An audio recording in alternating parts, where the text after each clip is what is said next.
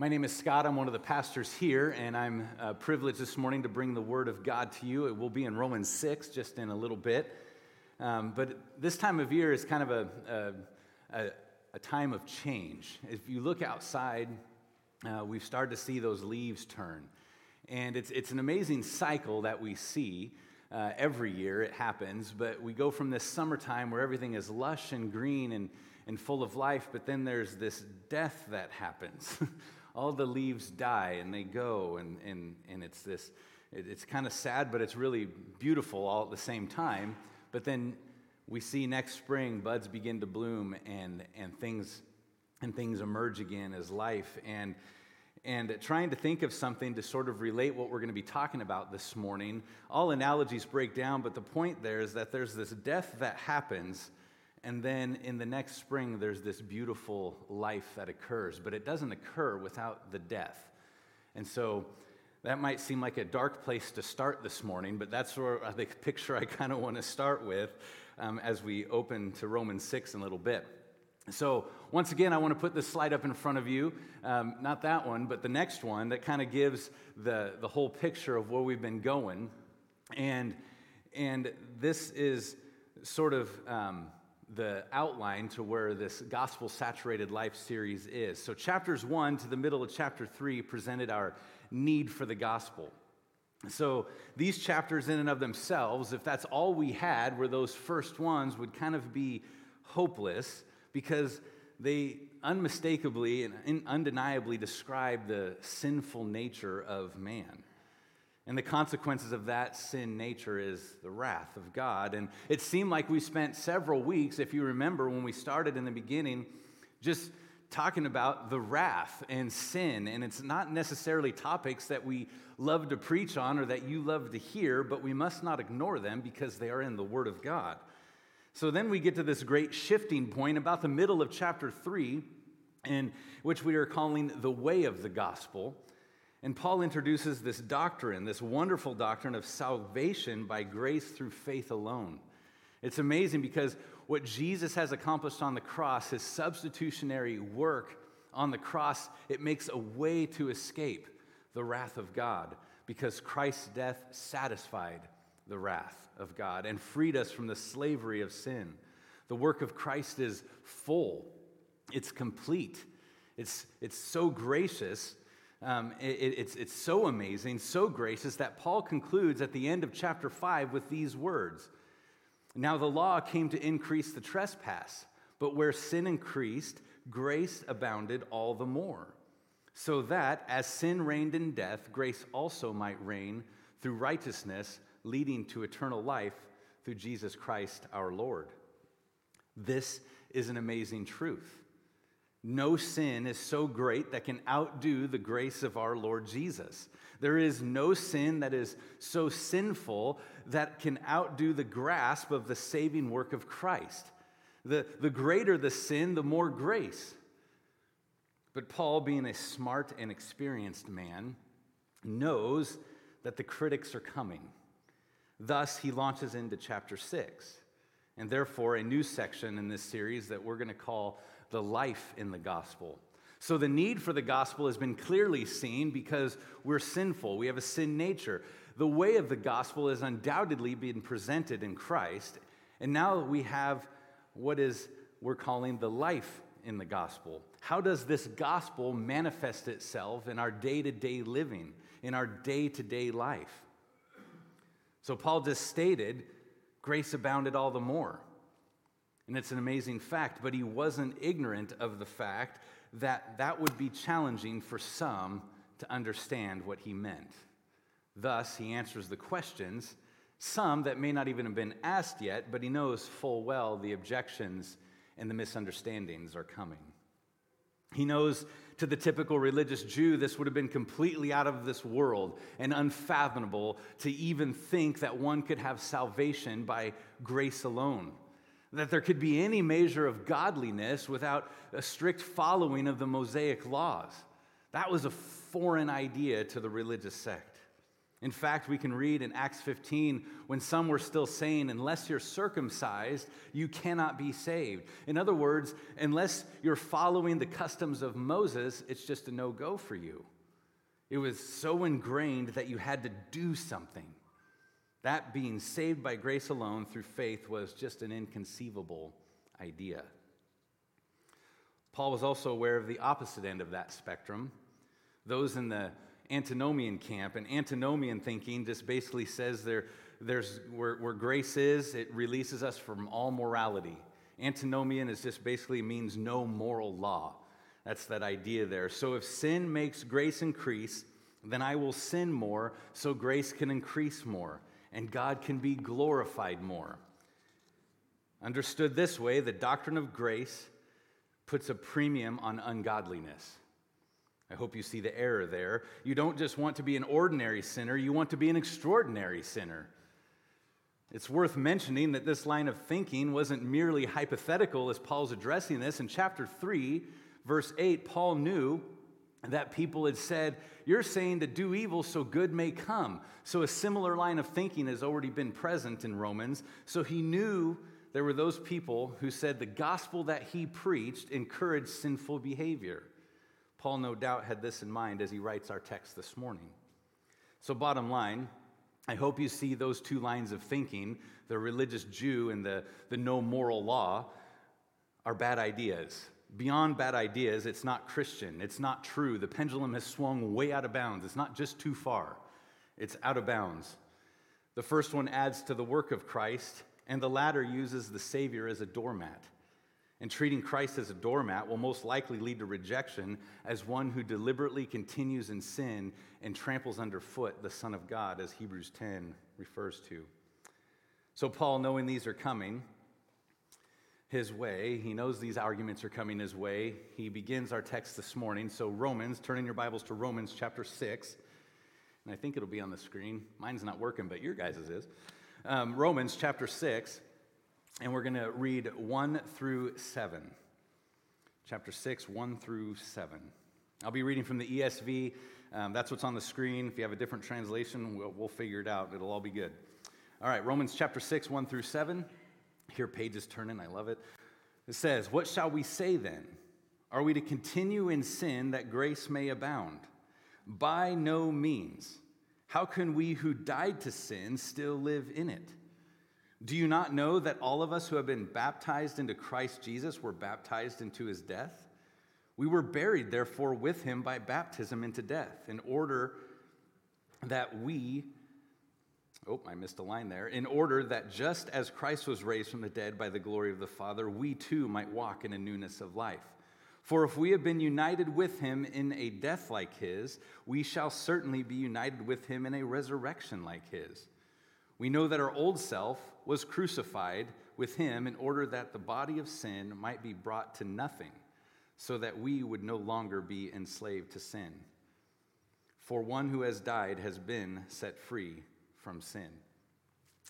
Lord, I thank you for your word. I thank you that we have a time this morning set aside to look into it. So Holy Spirit, I pray that you'd be the teacher and open up us to your word and your word to us, Lord, as we look into it. And I pray that we would all walk away with not only a greater knowledge, Lord, but a heart that's turned more to you and more thankful for what we have in you and what you've done for us. In Jesus' name, amen.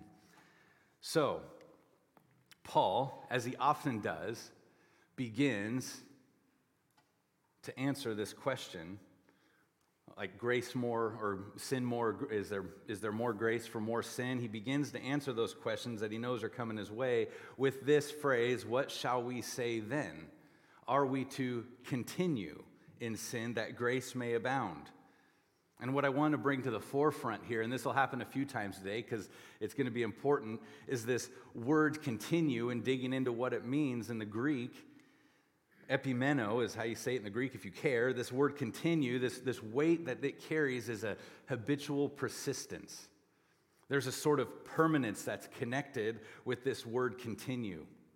So Paul here is saying, are you to make sin a habitual, persistent, permanent thing? Do you remain doing this? That's what continue is conveying. Do we stay in persistent life of sin? So if the question is, are we going to stay in this willful, sinful pattern of life, Paul is not referring to the believer who sometimes makes a bad choice and sins. He's not referring to the one who falls into the sin at times. He's not making the case that all Christians will be sinless. Because we're still weak and imperfect in the flesh, we will still battle temptation. The effects of this fallen world are everywhere. But the distinction between the occasional mess up and weakness in the flesh versus the willful, unrepentant, habitual sin pattern is what he's pointing to. So in other words, can a person receive new life and continue in his old way of living? Does this God-given redemption one receive have no effect or power in those who are saved? Some would say yes, but Paul gives a very definite answer and is going to expand on that in the next few verses. Can you continue in sin? In short, no. And if I said that correctly, I would have just yelled that with an exclamation point. No. It's big capital letters, no. There's no uncertainty in his answer. In the Greek, it's the very strong word. It carries the idea that it would be repulsive to even think that to be true for 1 millisecond. It's the strongest phrase that could be used in the New Testament Greek to express the complete and total rejection of an idea. It's a no. It's an impossibility. How dare you even think of that? Not in your life. May it never be. By no means could this ever be accepted. No, no, no. Did I say it enough times? I think that's what we're trying to convey here. If you think that is what you can do, then you've missed the whole point. This is all wrong. Such an attitude, deciding ahead of time to take advantage of God, shows that a person does not understand the seriousness of sin. God's forgiveness does not make sin less serious. Christ's death shows the dreadful seriousness of sin. Jesus paid with his life so we could be forgiven. The availability of God's mercy must not become an excuse for careless living and moral laxness. This was a repulsive idea to Paul, that someone would think that sin in any way could bring glory to God. His answer conveys a sense of outrage and horror, that this kind of idea could even be thought of as true because it's the opposite of the truth. The whole point of the gospel was not to find an excuse for sin, but to get freedom from sin. His answer is based on the logic of his next statement. You can't still continually live in sin if you've died to it. Logically, something that has died cannot be living. That's easy to understand. They are opposites. Important to note, he didn't say that sin is dead to the Christian, rather that we died to sin. His emphasis lies on the logical impossibility of a Christian continuing in a life that is dominated by sin. Because how could you continue in that life if that life is dead? The old can't be the new. I've run out of ways I can practically say it. Essentially, he is asking in theological terms, can justification truly exist apart from sanctification? Now you might say, okay, what does that mean? Those are big words, and it's okay to ask that. Personally, I'm a person, especially those of you who know me know this, I have a less than stellar vocabulary. And while I was in seminary, this was made really evident to me. There was conversations that I couldn't even be part of because I had no idea where they were going on the third word. I was done. But I loved the professors that would stand out, and they stood above the rest when they would speak these words, but then they would define them. They would teach them. They wouldn't assume that everybody knew them. So they also wouldn't assume that everybody knew how they went together. I always appreciated those professors who took the time to explain the details. And at times, the preacher, I think, should also be the teacher. So I will attempt the same. I'm going to try to explain some of these details because I think it will be helpful. Whether new or review, bear with me. So I want to go over justification and sanctification. They might be familiar words. I hope they are. But what do they mean and how do they relate to one another?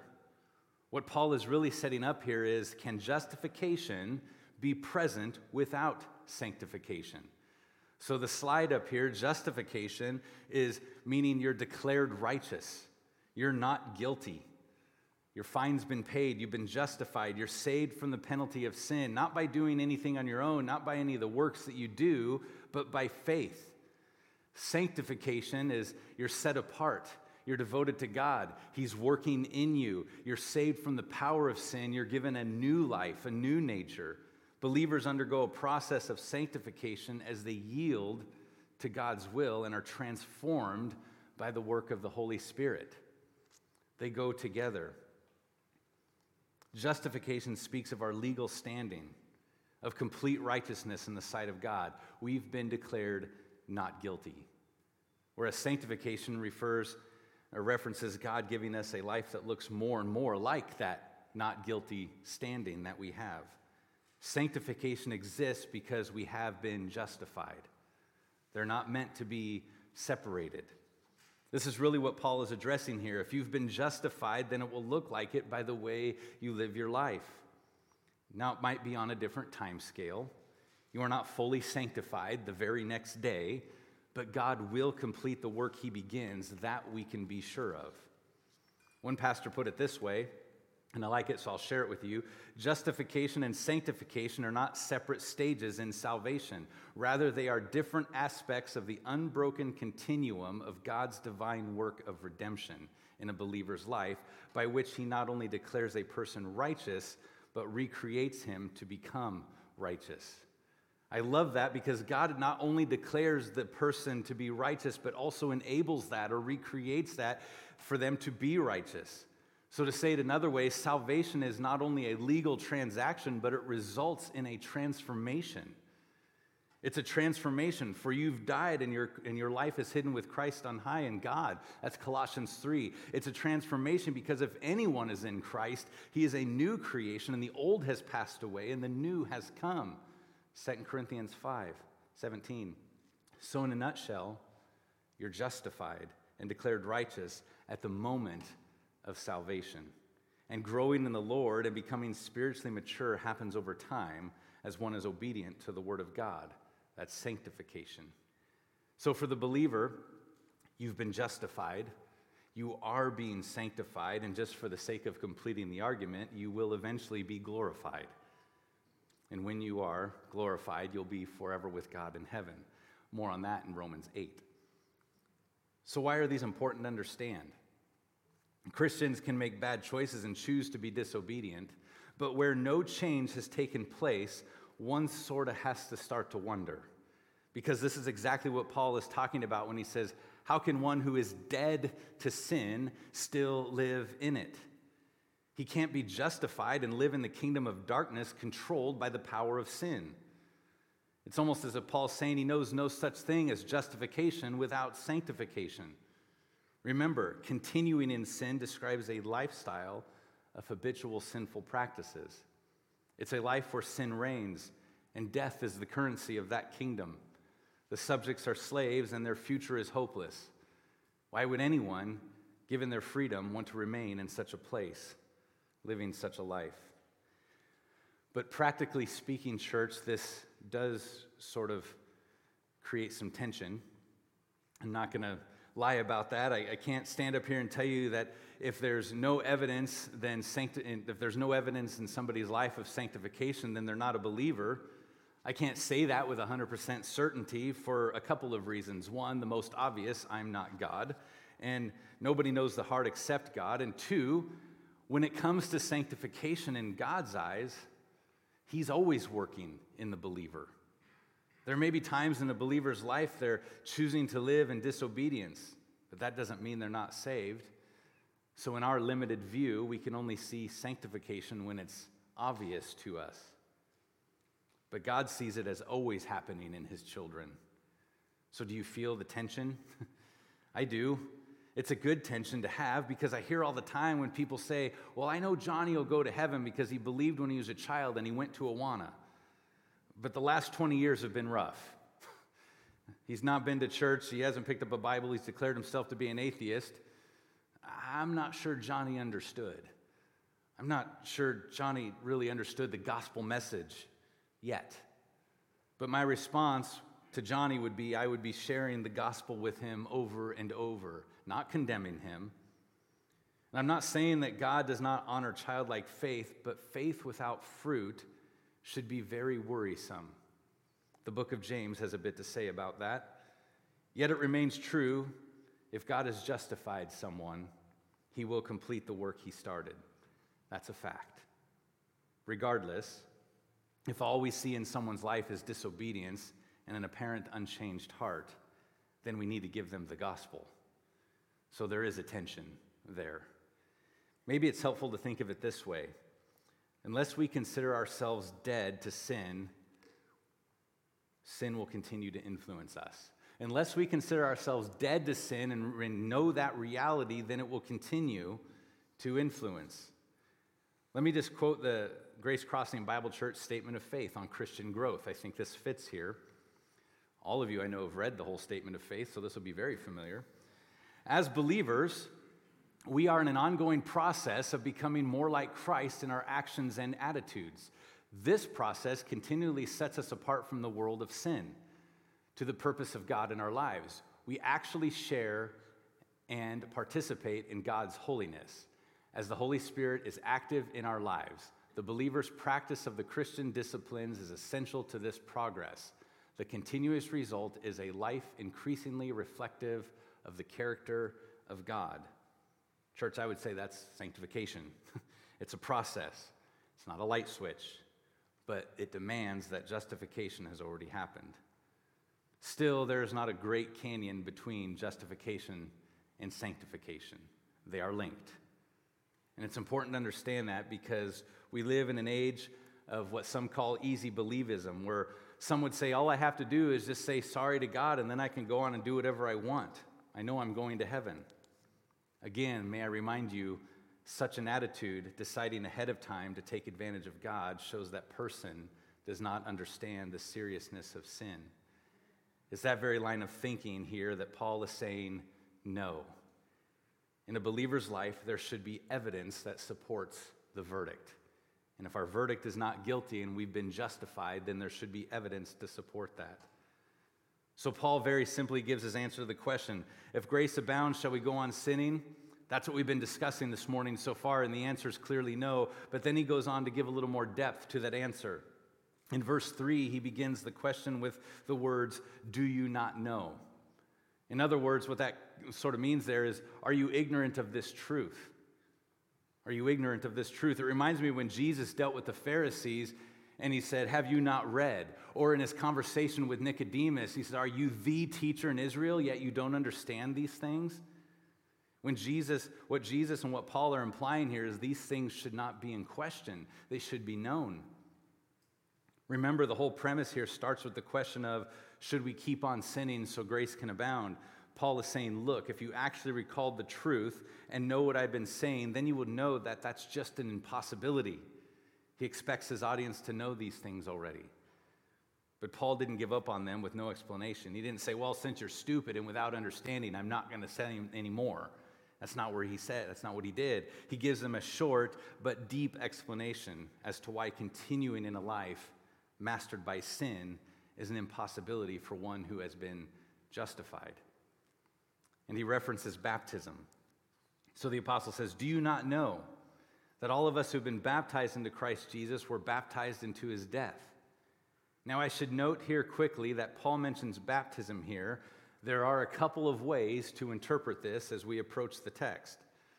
What probably jumps off the page to most of you when you see the word baptism is water baptism. That's when one is fully immersed. We got to see that last week. And what comes to mind is a beautiful symbol. And this is always explained when we do baptism as it should be. It's a beautiful symbol as going into the water, we're momentarily buried, identifying with Christ's burial. And church, that is true. That's what water baptism symbolizes. And if we think of our old self as dead and buried, if we think of our old life of sin as dead and buried, then we see what Paul's point in saying is, how can you live in that's dead and buried? But another way this word baptism here can be interpreted is, to say it another way, is a waterless baptism. And that might seem a bit weird, but what I mean by that is the moment that we confess Christ, you are justified, we are immersed in Christ. That's what the word baptism means, immersed. It completely influences us. It inundates us. May I say it in a positive way? It overwhelms us. You have heard the phrases like, oh, they're baptized by trials and fire, which really just means someone's going through a really difficult time. And there's trials. They're immersed in that. We don't actually mean they got burned. Maybe some of you have had seasons in your life where you've been inundated or immersed in your work through a very difficult task. You were all in. So I mention that because some say this refers to a water baptism, and others say it refers to the moment you are justified in Christ. And I favor the latter, because baptism by water is a symbol of the inward reality that's already taken place. At the moment of conversion, one is baptized into Christ. They're united with Christ. They're immersed in Christ. They are identified with Christ. They're in relationship with Christ. They've received the Holy Spirit. They're all in. It's a beautiful reality that happens in a moment when Christ justifies by faith. That's what saves. And water baptism is a symbol of what's already taken place. So, my concern is that if one takes this passage and interprets it as water baptism, then that could become a means of salvation rather than the demonstration of it. Paul here is using baptism as a picture of being immersed in this spiritual truth. So Paul is saying, do you not know that those who have been immersed into Christ Jesus were also immersed into his death? This is a state of being. It's a standing. Positionally, you are baptized into Christ Jesus. Therefore, since that's the case, your identity now changes. The old is gone. It is dead. So Paul says, do you not know that you once, or as Paul says, do you not know that once, or that you once were, what you once were is dead because you're in Christ. What you once were is dead because you're in Christ. And spiritually, the old man that was ruled by sin, your old self has now been put to death because of Christ's death. I really like how succinctly one of the early church fathers puts it. John Chrysostom, he says, if then you died in your baptism, stay dead. I get it. Once you've died, you have no choice but to stay dead. The old is dead. The old is gone. That prisoner cannot return. It reminds me of the old saying, you can come to Jesus as you are, but you don't stay as you are. And Paul continues his explanation in verse 4. We were buried, therefore, with him by baptism into death, in order that just as Christ was raised from the dead by the glory of the Father, we too might walk in a newness of life. For if we have been united with him in a death like his, we shall certainly be united with him in a resurrection like his. The old self is not only dead, but what do you do with dead bodies? You bury them. This points back to the historical fact that Christ did indeed die. His death is our death. And indeed, he was buried. Then we as believers also bury the old self. The burial points to the reality of death. If you remember last week, when Brent spoke of sin coming into the world through one man and death through sin, that man was Adam. But now in our relationship with Christ, our relationship with Adam is done. We've broken up with Adam. There's no more relationship there because Adam's sin led to condemnation, but Christ's one act of righteousness leads to justification. That's a beautiful transaction. That's back in chapter 5. The old life governed by the relationship with Adam is now dead and buried. Church, I know I'm sounding like a broken record, but that's what he's saying. That's what he's saying. It's an impossibility for us to continue to live in the way we did before we were saved. The divine miracle has taken place. Paul says we're taken back some 2,000 years and made to participate in the death of Jesus, and we were buried with him. But just as Christ did not stay dead and was resurrected, so are we resurrected to a new life. This might lead us to ask the question, how is that even possible? Well, I can only appeal to the same scripture that you have in front of you. This is possible because of the power of God. It says we were raised from the dead by the glory of the Father. Glory also carries this idea of power here as well. I actually like how the New Living Translation captures it. It says, "And just as Christ was raised from the dead by the glorious power of the Father, now we also may live new lives." This is the power of God on display. This is the glory of God on display. I would also like to draw your attention to the word newness. This refers to a quality of character. There's a new character. There's a new spiritual life. Scripture is filled with descriptions of the believer's new spiritual life. Quickly, let's look at some of those. So Ezekiel 36, "And I will remove the heart of stone from your flesh and give you a heart of flesh." I'll remove the heart of stone from your flesh and give you a heart of flesh. Ezekiel 18, "Cast away from you all the transgressions that you have committed and make yourself a new heart and a new spirit." Psalm 40, "He put a new song in my mouth, a song of praise to our God. Many will see and fear and put their trust in the Lord." Revelation 2, "To the one who conquers I will give some of the hidden manna, and I will give him a white stone with a new name written on the stone that no one knows except the one who receives it." 2 Corinthians 5, "Therefore, if anyone is in Christ, he is a new creation.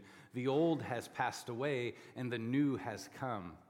In Ephesians 4, "And put on the new self, created after the likeness of God in true righteousness and holiness." There's a newness that's described in Scripture. And again, in verse 5, Paul continues to speak of this connection with Christ. We are baptized into Christ. We are united with Christ. He says we've been united with him in death, and we'll certainly be united with him in a resurrection like his. Now, when we think of resurrection, we usually think of something pointing to the future, or maybe when Christ was resurrected. But we think of something pointed to the future where one day we'll be in our glorified bodies, and that's the right frame of mind here. But the fact that the resurrection is pointing to something future rationally indicates what has already taken place. The moment we place our faith in Christ and become justified, the old is gone and the new has come. Church, that points to forward. That points to a future resurrection. Those who are raised up with Christ, walking in a newness of life now, united in his death and resurrection now, will be the ones who experience that future glorious resurrection when we are to be and live with Christ forever. Because our present reality, we look forward to our future promised hope. Then Paul wraps up his answer to our question this morning of, shall we just keep on sinning, in verses 6 and 7. Which is just an exclamation point on what he's already said. We know that our old self was crucified with him in order the body of sin might be brought to nothing, so that we would no longer be enslaved to sin. For one who has died has been set free from sin. So just to review quickly where we have been. And this is answering the question, should we just keep on sinning? No, because if you're dead to sin, how can you live in it? You are baptized into Christ Jesus. You are immersed. Your identity changes. And you are united with Christ, specifically united in his death, burial, and resurrection. Now, the final portion of this text, Paul basically circles back to the first statement in answering the question with a question. How can we who died to sin still live in it? Now, after talking about the unity and identity in Jesus, he puts some more meat on those bones. In verses 6 and 7 basically says, the old sinful self has been killed. He's already identified that we died to sin. Now he says the reason that is because the old sinful self is dead. Similar to what we've done this morning with a few words already, I do want to focus in on the word old here. It doesn't refer to age. This doesn't refer to something that we might say is old that's 100 years old. That's not what old is referring to here. There's a word for that in the Greek, but that's not the one used. The one used here is something that's completely worn out. It's useless.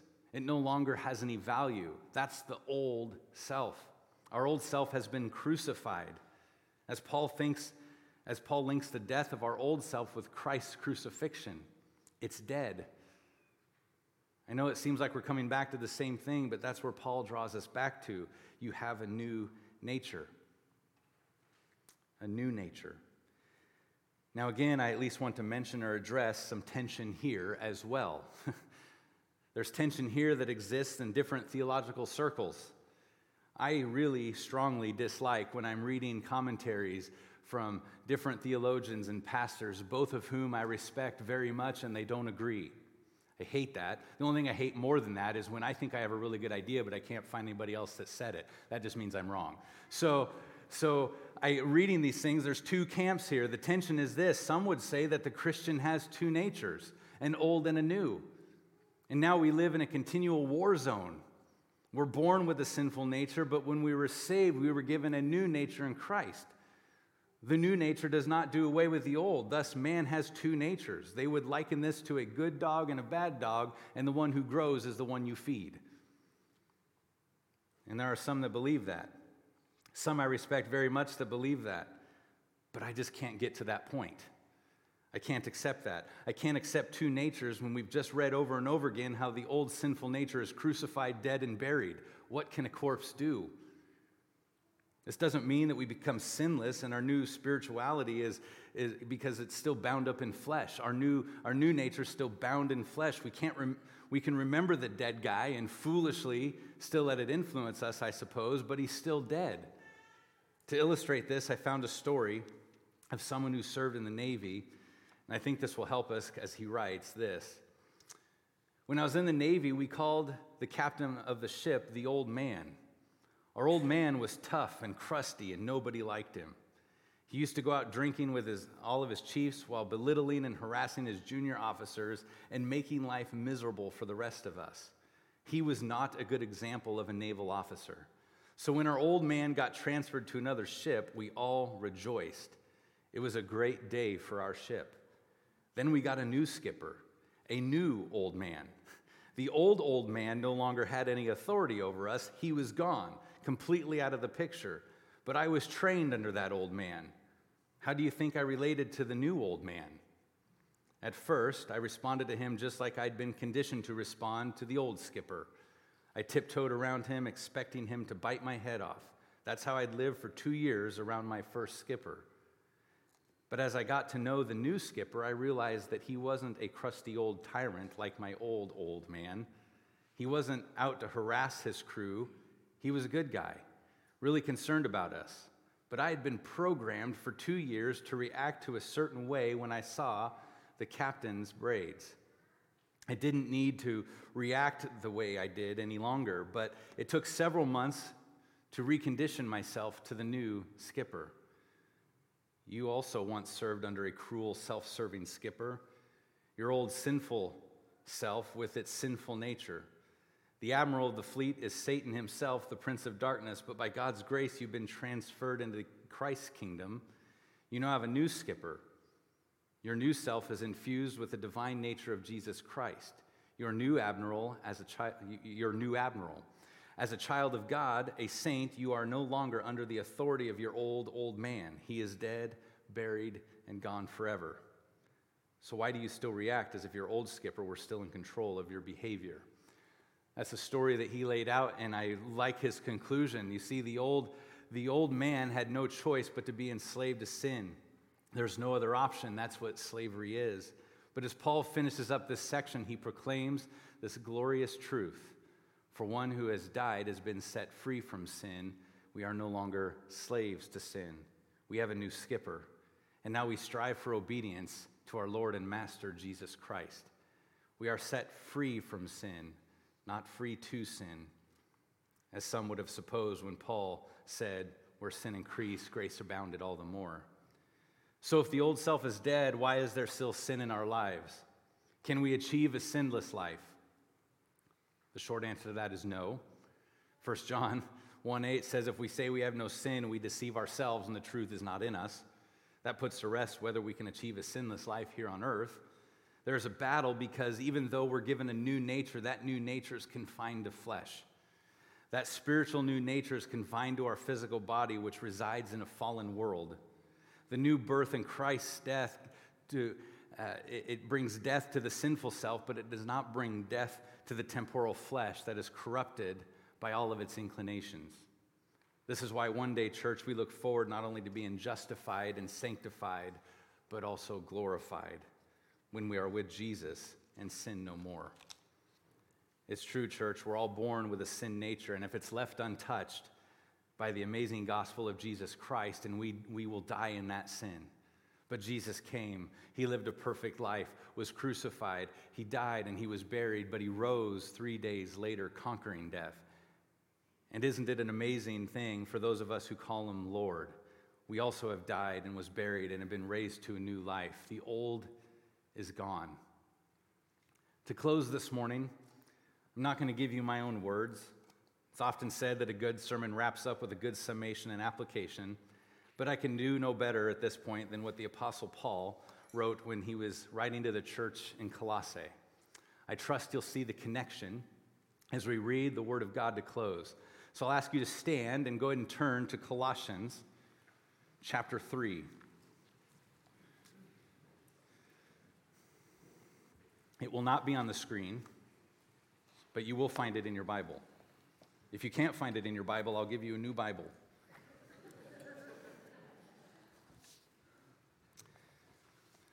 So Colossians 3, and we're going to read 1 through 17. If then you have been raised with Christ, seek the things that are above, where Christ is, seated at the right hand of God. Set your minds on things that are above, not on things that are on the earth. For you have died, and your life is hidden with Christ in God. When Christ, who is your life, appears, then you will also appear with him in glory.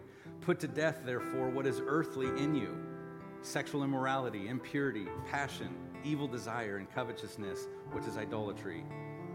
On account of these, the wrath of God is coming. In these you once walked when you were living in them, but now you must put all of them away: anger, wrath, malice, slander, and obscene talk from your mouth. Do not lie to one another, seeing that you have put on the old self, or seeing that you've put off the old self with its practices. And you put on the new self, which is being renewed in the knowledge after the image of its creator. Here, there is not Greek or Jew, circumcised and uncircumcised, barbarian, Scythian, slave, free, but Christ is all and in all. Put on then, as God's chosen ones, holy and beloved, compassionate hearts, kindness, humility, meekness, and patience, bearing with one another, and if one has a complaint against one another, forgiving each other, as the Lord has forgiven you, so you also must forgive. And above all these, put on love, which binds everything together in perfect harmony. And let the peace of Christ rule in your hearts, to which indeed you were called, in one body, and be thankful. Let the word of Christ dwell in you richly, teaching and admonishing one another in all wisdom, singing psalms and hymns and spiritual songs with thankfulness in your hearts to God. And whatever you do, in word or deed, do everything in the name of the Lord Jesus, giving thanks to God the Father through him. So we're told to sing spiritual songs. So we're going to remain standing as we do that. And we have a declaration this morning. Notice what we're going to sing. It says, all I have is Christ. At the end of the day, I can't bring anything. I can't bring anything to it. Justification is there because of Christ. And I love how this song gives this perspective of the old man turning new because of the redemption we have in Jesus. And how thankful I am, as the song proclaims, that as I ran my hell-bound race, indifferent to the cost, you looked upon my helpless state and led me to the cross. That cross changes everything. So let's sing that together.